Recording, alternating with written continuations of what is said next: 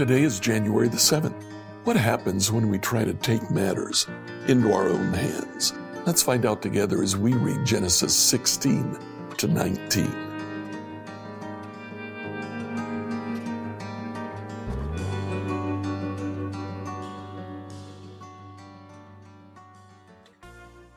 Our reading today is Genesis 16 to 19. In this passage, Genesis chapter 16, something very natural for the time happened, something very unnatural for us. Sarah was wanting a child. God had been promising a child. So Sarah gives her servant girl to Abraham and says, go have relations with her. The son that is born to her will be mine. It's interesting, Abraham does this, but after this, we never hear about Sarah and Ishmael. We only hear about Hagar and Ishmael. Ishmael never bonded with Sarah, apparently, and as a result, Sarah wants to later throw Ishmael out. Now, in chapter 17, we have God's third covenant with Abraham. Again, he says, Abraham, his name is Abram at this point. I'm going to change your name from Abram to Abraham, the father of many nations. I'll change Sarah's name from Sarai to Sarah. I'll give you descendants. I'll give you this land. I'm going to ask something of you. He asks of Abraham his foreskin, circumcision. Now it's interesting, he does this after Sarah gives Hagar to Abraham. It's like God is saying, Abraham, you had relations with Hagar. I told you Sarah would be the mother of many nations.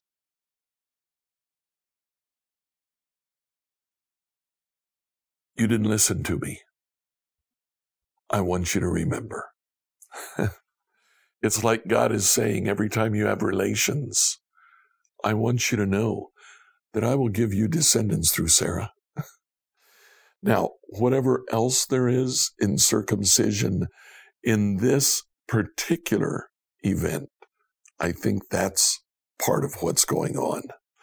Now, in chapter 18 and 19, Sodom and Gomorrah is destroyed. You remember I mentioned that Sodom and Gomorrah were very wicked? Well, the angels come to deal with that. And on their way there, they stop by Abraham's camp and promise again that Abraham will have sons through Sarah. Today, please read or listen to Genesis chapters 16 through 19.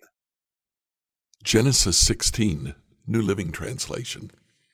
Now, Sarai, Abram's wife, had not yet been able to bear children for him, but she had an Egyptian servant named Hagar. So Sarai said to Abram, the Lord has prevented me from having children. Go and sleep with my servant. Perhaps I can have children through her. Abraham agreed with Sarai's proposal.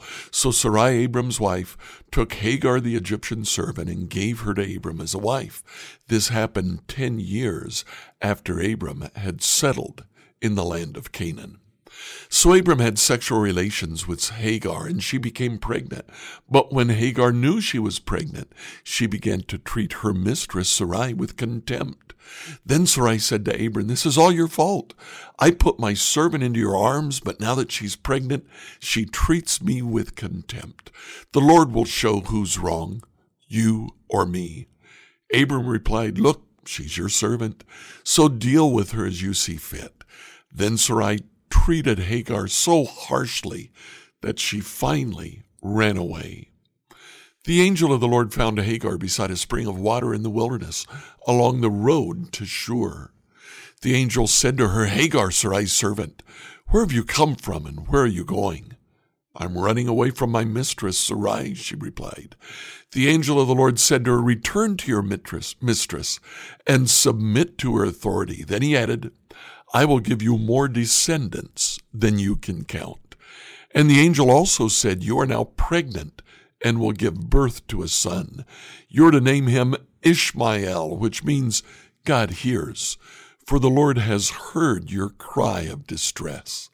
This son of yours will be a wild man, as untamed as a wild donkey. He'll raise his fist against everyone, and everyone will be against him. Yes, he will live in open hostility against all his relatives. Thereafter, Hagar used another name to refer to the Lord who had spoken to her. She said, you are the God who sees me. She also said, I have truly seen the one who sees me. So that well was named Beer Lahai Roi, which means well of the living one who sees me. It can still be found between Kadesh and Bered. So Hagar gave Abram a son, and Abram named him Ishmael. Abram was 86 years old when Ishmael was born. Chapter 17. When Abram was 99 years old, the Lord appeared to him and said, I am El Shaddai, God Almighty. Serve me faithfully and live a blameless life. I'll make a covenant with you by which I will guarantee to give you countless descendants. At this, Abram fell face down on the ground. Then God said to him, this is my covenant with you. I'll make you the father of a multitude of nations. What's more, I'm changing your name. You will no longer be Abram. Instead, you'll be called Abraham, for you'll be the father of many nations. I'll make you extremely fruitful. Your descendants will become many nations, and kings will be among them. I will confirm my covenant with you and your descendants after you from generation to generation. This is the everlasting covenant. I will always be your God and the God of your descendants after you. I'll give the entire land of Canaan, where you now live as a foreigner, to you and your descendants. It will be their possession forever, and I will be their God. Then God said to Abraham, your responsibility is to obey the terms of the covenant. You and all your descendants have this continual responsibility. This is the covenant that you and your descendants must keep. Each male among you must be circumcised. You must cut off the flesh of your foreskin as a sign of the covenant between me and you. From generation to generation, every male child must be circumcised on the 8th day after his birth. This applies not only to members of your family, but also to the servants born in your household and the foreign-born servants whom you have purchased. All must be circumcised. Your bodies will bear the mark of my everlasting covenant. Any male who fails to be circumcised will be cut off from the covenant family for breaking the covenant.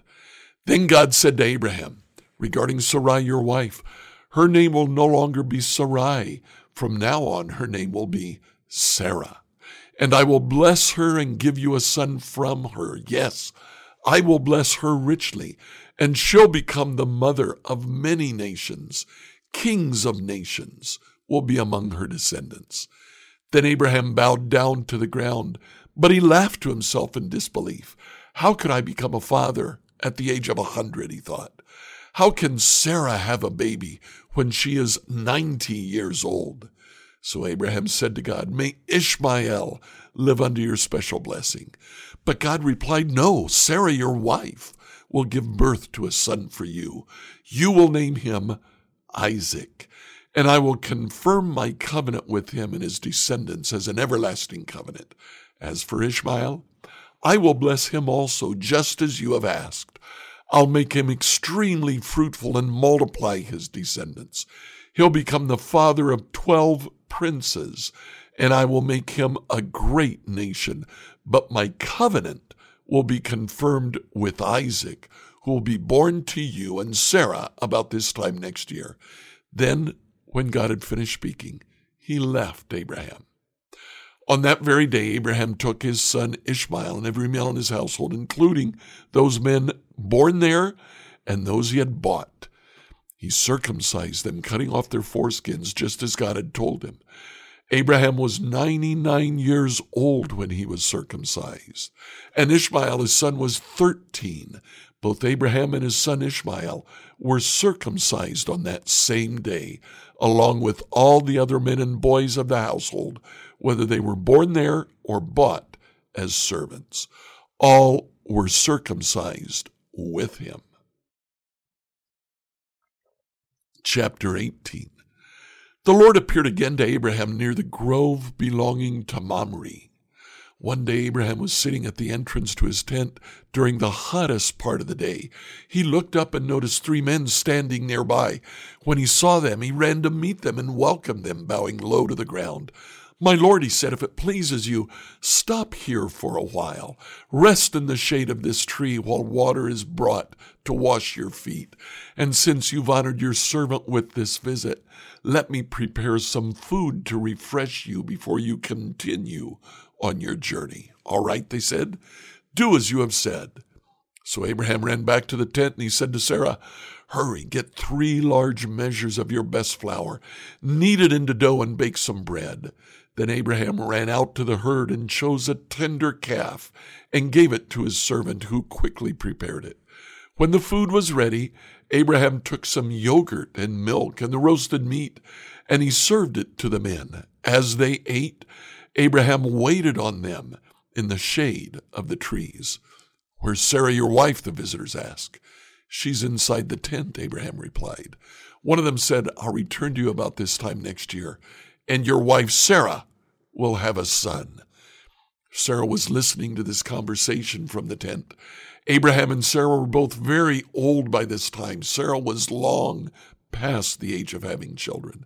So she laughed silently to herself and said, "How could a worn-out woman like me enjoy such pleasure, especially when my master, my husband, is also so old?"